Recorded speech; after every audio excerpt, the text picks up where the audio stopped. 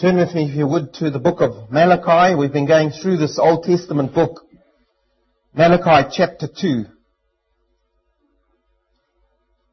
And you'll remember last time God was speaking directly to the priests, saying to the priests, you, the spiritual leaders of Israel, you yourselves have been leading lives which have not been glorifying me. You have been stepping away from the truth. And now he turns to the people as well. And let's hear what God has to say to the people this morning. Malachi chapter 2 verse 10. Do we not all have one Father? Has not one God created us?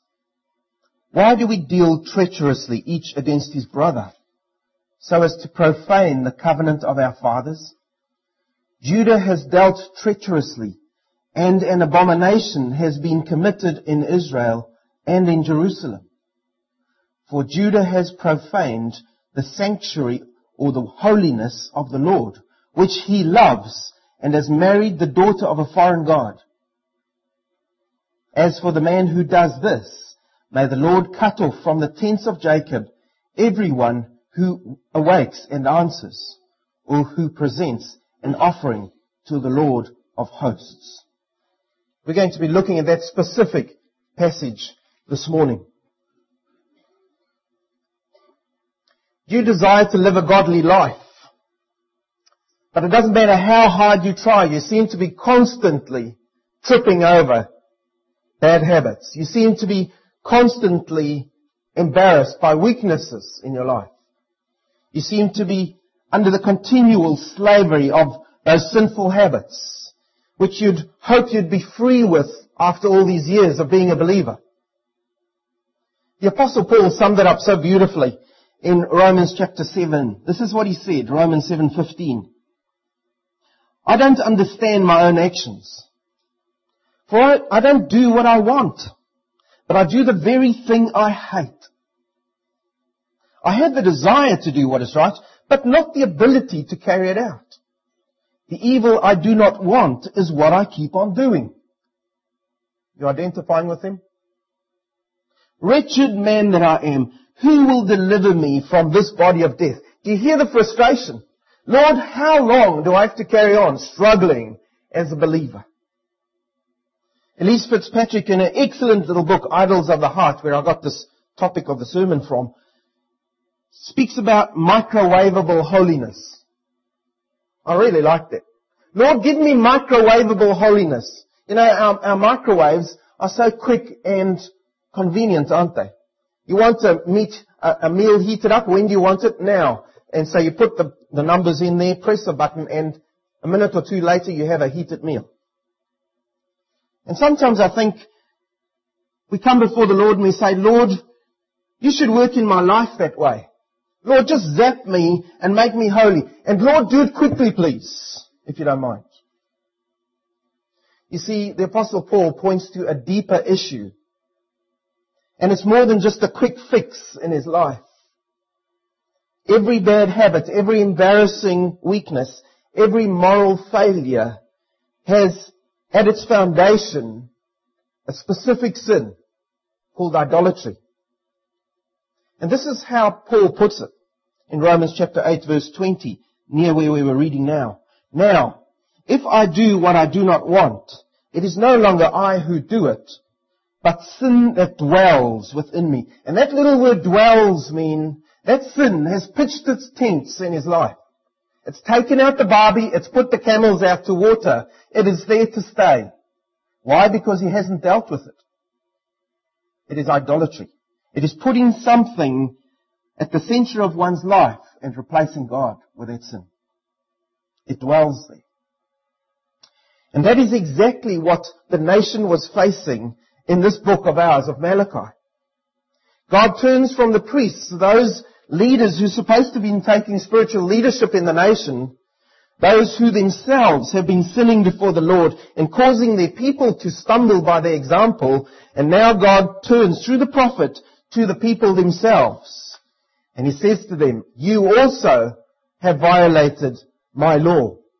Not just by bringing your sick, your lame, and your blemished animals to sacrifice before me, but also, says the Lord in this text we've been looking at this morning in verse 10, you have been faithless towards one another as members of the covenant people, verse 10. You've been faithless to God's covenant by marrying people outside of God's covenant people, verse 11. And what we'll look at next time, you've been faithless to the sacred covenant of marriage by divorcing your own wives to marry these foreign women, verses 13 to 16. And what's the result of this, says verse 12? These people were cut off by God. And the root of all the sin? Idolatry. Self instead of God. So let's go and look what we can learn from this passage. Yes, it was a message to the people of Israel, but the principles in it remain the same to this day. They are timeless principles until the Lord comes again. God turns to these people and He says, you want to worship me with your lame and your sick animals, says the Lord, and then on top of that, your relationships with each other as my covenant people are dysfunctional. Each deals treacherously, says our text, against his brother. In other words, you break your promises to each other, you tell lies to each other, whether they're white or deep, dark, purple ones. You overcharge each other for land, for animals, for food. You are Jews, I know you are, and you know how to do business, but you backstab each other. You are my covenant people, says the Lord. Don't you all, as the nation of Israel, have one Father? Who is your Father? Yahweh, Jehovah, the Almighty God, the one who started this nation in the first place. You are my people. And has not one God created you, says the Lord? You see, you don't even respect each other as fellow human beings made in the image of God. Never mind being my own people. And then, says the Lord, you have the temerity to come to me and to want to worship me in my tabernacle when your relationships with each other don't even comply with my principles, my Torah I've given to you. You see, the problem was here in this passage that the people had pushed aside God and His principles for them, and they started worshipping an idol there, the idol of self-indulgence. You all know that idol very well. It's the idol of me, myself, and I. My needs, my wants, my requirements, my time, my profit. And in so doing, they had broken faith or dealt treacherously, says our text, with each other as God's covenant people. That little phrase there, to deal treacherously, is a very interesting phrase. The Hebrew word for it is bagda, which literally means to pierce. And it refers to the Old Testament ritual where they would take a nail and drive it through a covenant document or through a tablet that an agreement was written on, or whatever it was written on. They would take a nail and symbolically drive it through, and that way nullify that covenant. Now, put into brackets, think a little bit ahead in history. Think of the symbolism years later when men drove nails through the Son of God on that cross. What were they saying? From our side, we nullify this covenant. And they were doing that unknowingly. You see, but God, in His great love and His mercy, starts a new covenant. At that same time when they broke covenant with God, He starts a new covenant which would last forever until Jesus Christ comes again. And it would enfold those who would come to Him and cry out for mercy to be saved from their sins. And when Jesus rose from that tomb, He defeated death, and that new covenant was put in place. The prophet says here, by driving the nail, by dealing treacherously through your own interactions with each other, says the Lord, you are profaning or defiling the covenant of your fathers. Has much changed today? You see, as believers and Christians in our churches, we still hurt each other with our words, with our cold shoulders, with our selfish attitudes when we make decisions sometimes, with our turning a blind eye when we see obvious needs in front of us, by ignoring other people and keeping to our comfortable little cliquey groups. And the result, you know, people walk away. People walk away from our churches. And they walk away from the church disillusioned. They walk away hurt. They walk away burned because we haven't been looking after them and we've been overloading some people. And they try and exist as Lone Ranger, individual Christians. Spurgeon calls them coals outside of the fireplace. You'll definitely know some believers like that. You might even be one who's been through that process. You see, what have we done? We've broken the covenant with each other as those who have been bought by the same blood of the Lord Jesus Christ. Those who together are bond slaves of Christ. And then when we get together to worship, we just ignore these things. God says, I will not accept your worship. In Matthew chapter 5, this is what Jesus said. So, if you are offering your gift at the altar, and there remember that your brother has something against you, leave your gift right there at the altar and go. First be reconciled to your brother, and then come and offer your gift. It's a very practical exhortation. And we should be doing that. We should not ignore those instances where there's a disagreement between us as believers. We should sort it out. We shouldn't leave it because Satan will make that stuff grow and it will cause splits. We need to deal with it. God says, don't worship the idol of self-importance and selfishness. Offer me true worship by staying in covenant with one another as brothers and sisters in Christ. Secondly, we see in verse 11 that they were breaking covenant with God. You see, God says, there's another thing you do, says the Lord. Judah, you tribe of Judah, you have dealt treacherously. We've looked at that phrase already. You have driven a nail through the covenant I have with you. And there is an abomination that has been committed in Israel. An abomination was such a great defiling sin that it breached the covenant and it cried out for judgment. There's an abomination that has been committed in Israel. You as a nation, says the Lord. Not just you tribe of Judah, but you as a nation, says the Lord. And in Jerusalem, that place supposedly set apart for exclusive worship of God, including you priests. You've also done this. All of you, says the Lord, have profaned the sanctuary or the holiness of the Lord. What holiness here? Your holiness as a people of God, says the Lord. And also the very place and the act of worship which the Lord loves. You have created an abomination. And how had they done this? There was a very specific thing that the Lord points to in verse 11. He says, you have married the daughter of a foreign god. Now I'm going to stop right there and clear up something which has been misused for many times during history. It's not speaking race here. He was not saying you are only allowed to marry a Jew. And as a South African, I'm only allowed to marry a South African. And as Kiwis, you're only allowed to marry Kiwis. He's not saying that. This text has been misused by so many already in history. It means, you see, this nation of Israel was compiled of a mixed bag of people who left Egypt. The Jews left, but some Egyptians left with them. And other nations joined them on the way as they were traveling. But, listen to this please. All of them had submitted to the ethos of Israel and to the God of Israel. They had submitted to the circumcision, to the sacrifice, to keeping the Passover, and to the principles of Torah, which God had given to the nation. And the Israelites were allowed to marry any of those people except, and there was one very clear one, except for the Canaanites.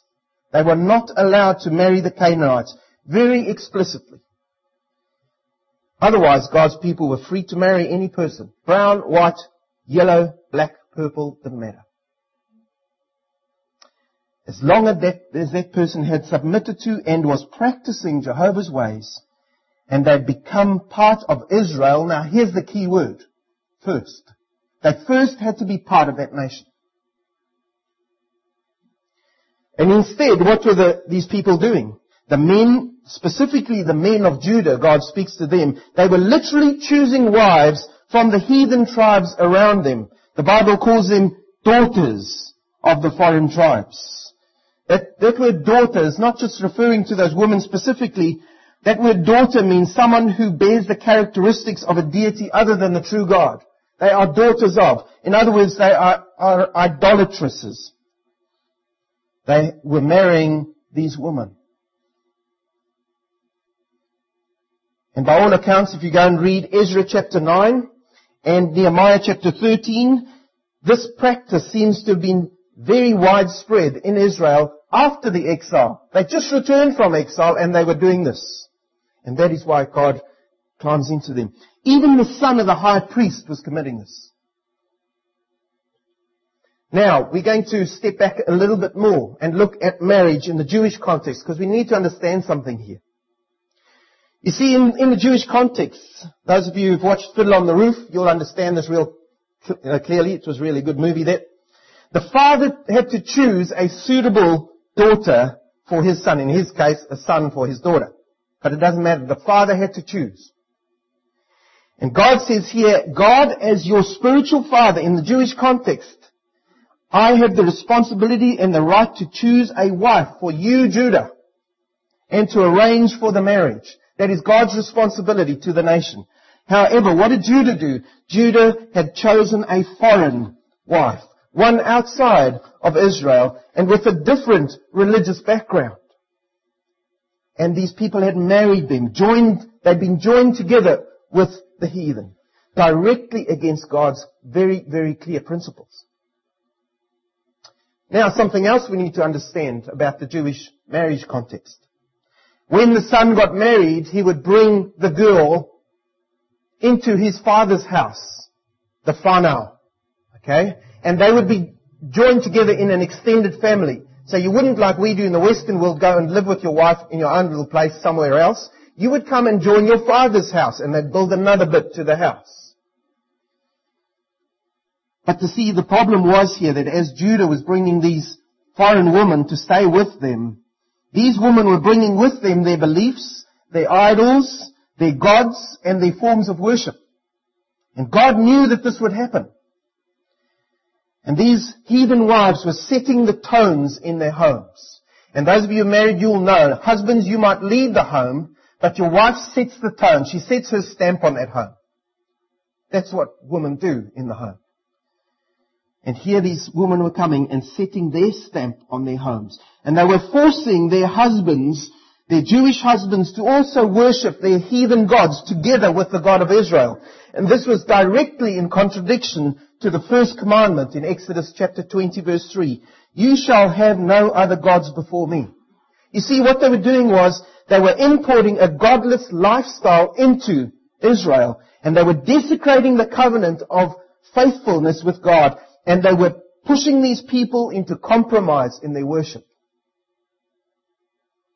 God had warned them about this. Turn with me, if you would, to the Old Testament, the book of Deuteronomy, chapter 7. Deuteronomy, chapter 7. What does God say to the Israelites about marrying these foreign women? Deuteronomy, chapter 7, verses 3 to 4. You see, look at the dangers here. Furthermore, says the Lord, you shall not intermarry with them. You shall not give your daughters to their sons, nor shall you take their daughters for your sons. Why? Here's the reason, verse 4. For they will turn your sons away from following me to serve other gods. Then the anger of the Lord will be kindled against you, and he will quickly destroy you. You see, God knew the danger. And so he prohibited his people from marrying these women. And yes, they had very good reasons. Human reasons were very good. Remember, they just come back from exile, and they were trying to re-establish themselves. And so, yes, there might have been good political reasons to marry a woman from another tribe. Or there might have been good economic reasons. But her field is right next to mine, and if we join the two together, we can make more money for the Lord. Their reasons were very good, but they were completely against God's directives, and that's why they were wrong. And what was the result of this? General apostasy. The nation turned to apostasy. They were turning away from God. And this was the reason they'd gone into exile in the first place. And here they were doing it all again.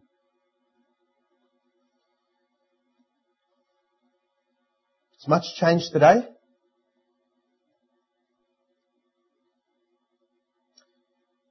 God's principles for Christian marriage remain the same today. We are to marry as believers. We are to marry inside the covenant. That is, only those who are yoked to the same Lord. True believers. As a Christian believer, we are free to marry anyone. Red and yellow, black and white, it doesn't matter. Maori, Pakeha, Chinese, Pacific Island, New Zealand, American, even Zimbabweans. You can marry them. However, they must be born again. They must be in a living relationship with Jesus Christ. If not, don't be tempted to take shortcuts and settle for second best. You see, in God's economy, there is no second best. Second best is disobedience. It's that clear. So you either obey or disobey. Now, I see some teenagers around. I want you to sit up and listen to me.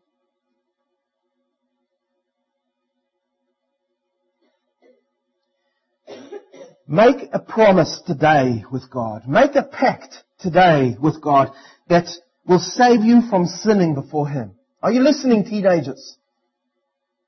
Promise God today, promising this: I will never allow myself to fall in love with an unbeliever.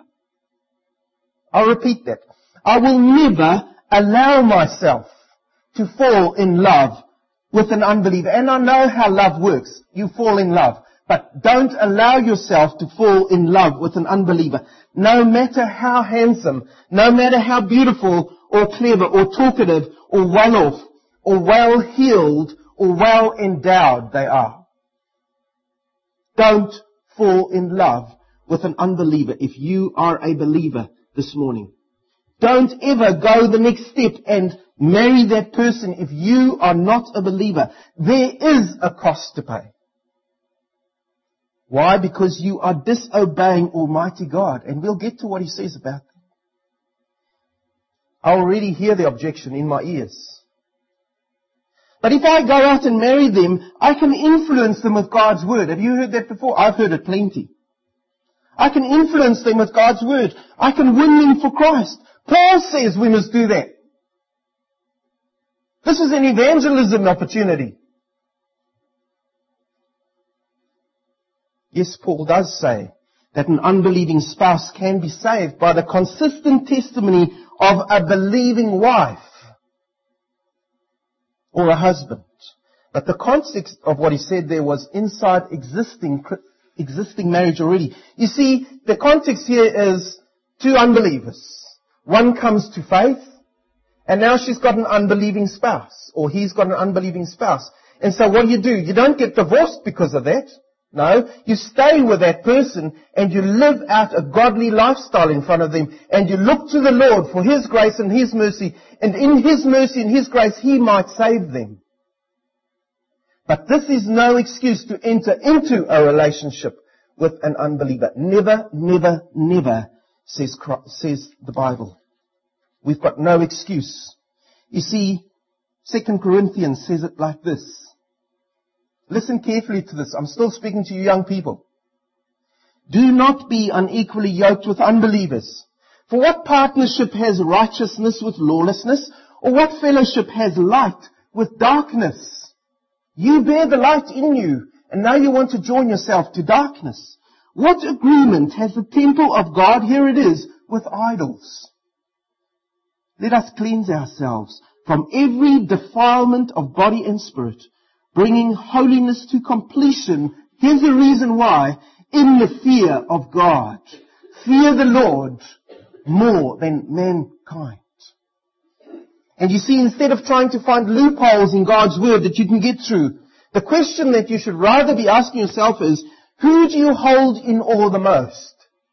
God Almighty or the idols of your heart? That's the real issue. You see, whenever we try and excuse our behavior or deliberately to go against the clear teaching of God's Word, we have erected an idol in our hearts and we are bowing down to it. Something else has taken the place of God and we are giving our lives to it. This is serious business. This is a takeover. And instead of Christians trying to duck and dive from God's Word, we as believers should be shouting out the holiness of marriage from our rooftops. And yet we're strangely quiet.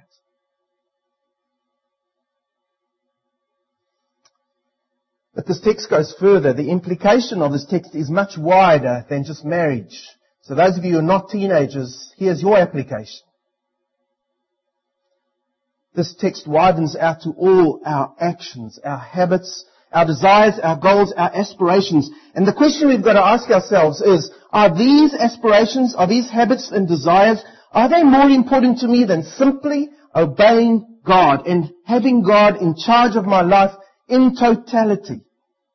And if so, there's an idol in your heart. And you need to deal with it. Because disobedience has repercussions. We come to those repercussions now in verse 12. What does he say here? Malachi chapter 2 verse 12. This is what he says. As for the man who does this, may the Lord cut off from the tents of Jacob everyone who awakes and answers, or who presents an offering to the Lord of hosts. You see, Scripture says here of the people of Israel, the prophet says, if you are disobedient to the Lord in this regard, you will be cut off. That word they use here in the original Hebrew is karat. You will be cut off. You will be scraped off. You will be blotted out is the literal translation. And you will be blotted out from what? From the tents of Jacob. From the fellowship and the covenant blessings that come with being a nation of the Lord. And therefore, by implication, you will be cut off from a relationship with God, says the prophet to the people. And further, this covenant curse extends to all those, look at your text, who awake and answer. Now, when you look at that phrase, it's an idiomatic expression which means to all those who see these sinful actions, they see these people going into these marriages and they say nothing about it, they ignore it. God's curse will rest on you too. Because you should be looking after your brothers and your sisters who are part of the covenant with you. And it extends to those who actually go ahead, marry these women, and then come before me and worship me as if nothing's wrong. God won't notice. God says, I will cut you off. You see, when we as human beings live our daily lives before the Lord with idols in our hearts, and we think we can just continue as we are, God's Word says we will be cut off from a vibrant relationship with the Lord. You know, when you've been praying and it seems as if your prayers hit the ceiling and there's no one there, look into your heart. Ask the Spirit to show you in your heart there will be sin there that is keeping you at a distance from having a relationship, a vibrant relationship with the Lord. Yes, you are still saved, but you are living in sin. Once the Lord has got hold of you, He will never let you go. That's a promise from Scripture. Don't believe Satan when he says, you've sinned too much, now God's going to cut you off. No. Once you are saved, you will always be the Lord's. But you are living in sin, and that needs to be dealt with. And how do you do that? You come and you fall on your knees before the Lord, and you say, Lord, forgive me. I've been bowing myself to this idol. I now want to cut it down in front of you. Lord, do your surgery in me, and may I live a life of repentance and dependence on you alone, Lord Jesus Christ. David put it so beautifully in Psalm 51. This is what he said. He starts his psalm with this little word, restore to me. In other words, he's lost something. Restore to me the joy of your salvation and uphold me with a willing spirit. And how is that to happen? The sacrifices of God are a broken spirit, a broken and a contrite heart, O God, you will not despise. You see, come before the Lord. Yes, you've committed those things. And yes, you might have taken the wrong actions. But come before the Lord and bring that idol before Him and say, Lord, cut it down. I don't need it. I don't want it in my life anymore. You see, the challenge of this passage this morning is saying to us, there is no compromise in the Christian life.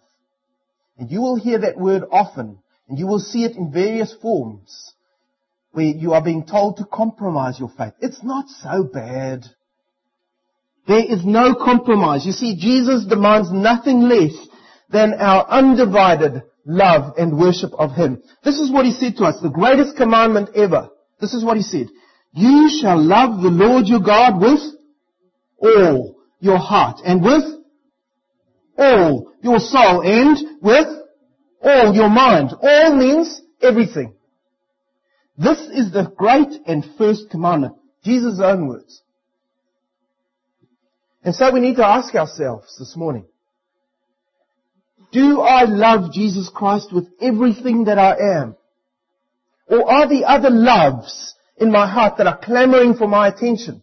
Do some business with the Lord this morning. Is there something else in you which is asking for God's for your attention when all your attention should be on the Lord?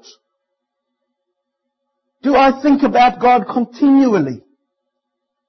Do I stop and find myself, I've been thinking about God? Or do I think of God only infrequently, only when I want something or need something, then I'd better pray. I'd better come to the Lord. I'm sick. Lord, and that's the only time we kind of think of the Lord. Do I meditate on God? Do you meditate on His character? When last have you meditated on God and His character, on His holiness, His goodness, His love, His truth? Or is your mind filled with that next check, what I'm going to spend it on, the new car, the holiday coming up?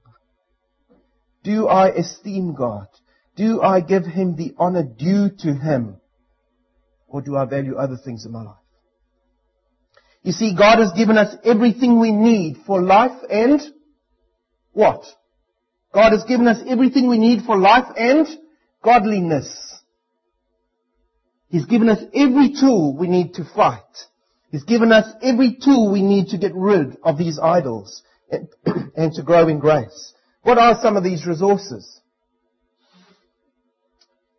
Firstly, and most preciously of all, He's given us the Lord Jesus Christ, our great advocate, the one who atones for our sin, who paid for it, the one who frees us from that sin's hold on us, and the one who even now is praying for us. Do you hold on to the Lord Jesus Christ? Or do you bow down to that idol in your life? He's given us His Holy Spirit. He who indwells us and who guides us into the truth and who points out these sins in our lives. And we tend to want to turn the other way. He's given us the Spirit. Are you sensitive to the work of the Spirit in you? You see, God has poured out His sovereign grace on you and I. A grace that enables us to desire to do His will. His grace enables us to desire. We can't do it on our own. His grace does it in us, so that we become pleasing before Him. He's given us His word of truth, the Scriptures, the Bible, the truth that illumines our hearts to the wisdom that God has given to us, and the truth that changes us. And why has God done all this? For His own glory. Jesus said this, listen to His words. If you abide in my word. Now that little word abide is an interesting one. It's the same as the word dwell. If you camp out, if you pitch your tents, put up the barbie, put out the camels to water. If you abide in my word, spend time in it, think upon it, dwell on it, then you are truly my disciples, and you will know the truth. And that little word know is a doing word. It is a verb. It means you will obey the truth. And if you do that, the truth will set you free. If we keep to the truth of God's word, doesn't matter what our circumstances are, doesn't matter what wrong decisions we've made, if we keep to God's word, He will find a way through those with us, through His word. We need to trust God at His word. He is the faithful one. And we sang earlier, would you be free from your burden of sin? Is that the cry on your heart today? Have you got idols in your heart? Would you be free from those idols? There's power in the blood. There's power in the blood. Would you over evil a victory win? There's power in the wonderful, powerful blood of Christ. Have you come to Jesus with those idols? We need to go home from here today and go and do business with the Lord and ask Him, Lord, is there anything that's coming between me and you? Would you be free from your passion and pride? There's power in the blood. Would you be whiter, much whiter than snow? There's power in the blood. Believe those words. Trust those words. Would you do service for Jesus your King? You see, so many times we go out and we try and do service, but there's still stuff in our lives that needs sorting out before the Lord. And then we wonder why there's no fruits to what we're doing. We need to bring it before the Lord, because if we don't, all our works before Him are as stinking rags, says Scripture. And so the ultimate question this morning as we end is this. Do you love Christ first in your life? First in your life. Above all people, above all things. Is there any desire, any one desire or longing or object or activity that you aren't willing to sacrifice and to give up to God? If you say yes to any of that, there's an idol that's been identified, and you need to deal with it and have God through His Spirit take it away from you. Because otherwise you will not see any more spiritual growth in yourself. Be washed by Jesus and His blood daily. Joshua said it in words that I can only quote. And this is the direct challenge from God's Word to you this morning. Choose this day whom you will serve, whether the gods of your fathers and the idols, or the living God. Choose this day, and I specifically put God's Word here and an X as a symbol of choose this day between serving the Lord and His Word, or ask God to chop those idols down in your life. Put away the idols of your heart, because they only bring honor to Satan. And come back to your first love, the one who gave Himself for you and surrendered His life for you. Surrender your all to Jesus. No compromise. Christ laid down His life for you.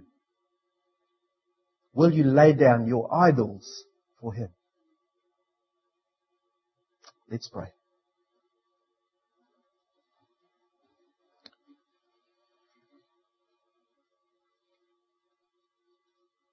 Lord, our Heavenly Father,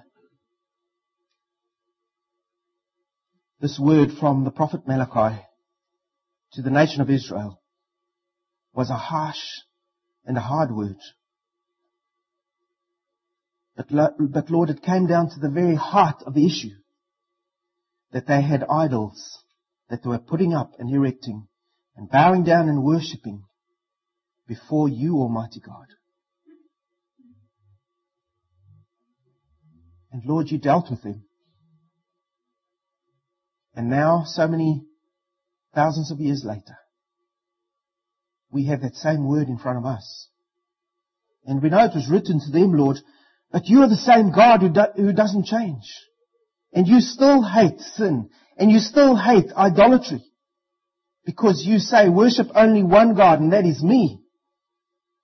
And Lord, we have to admit that before you, we sometimes bring so many things into our lives that take center stage.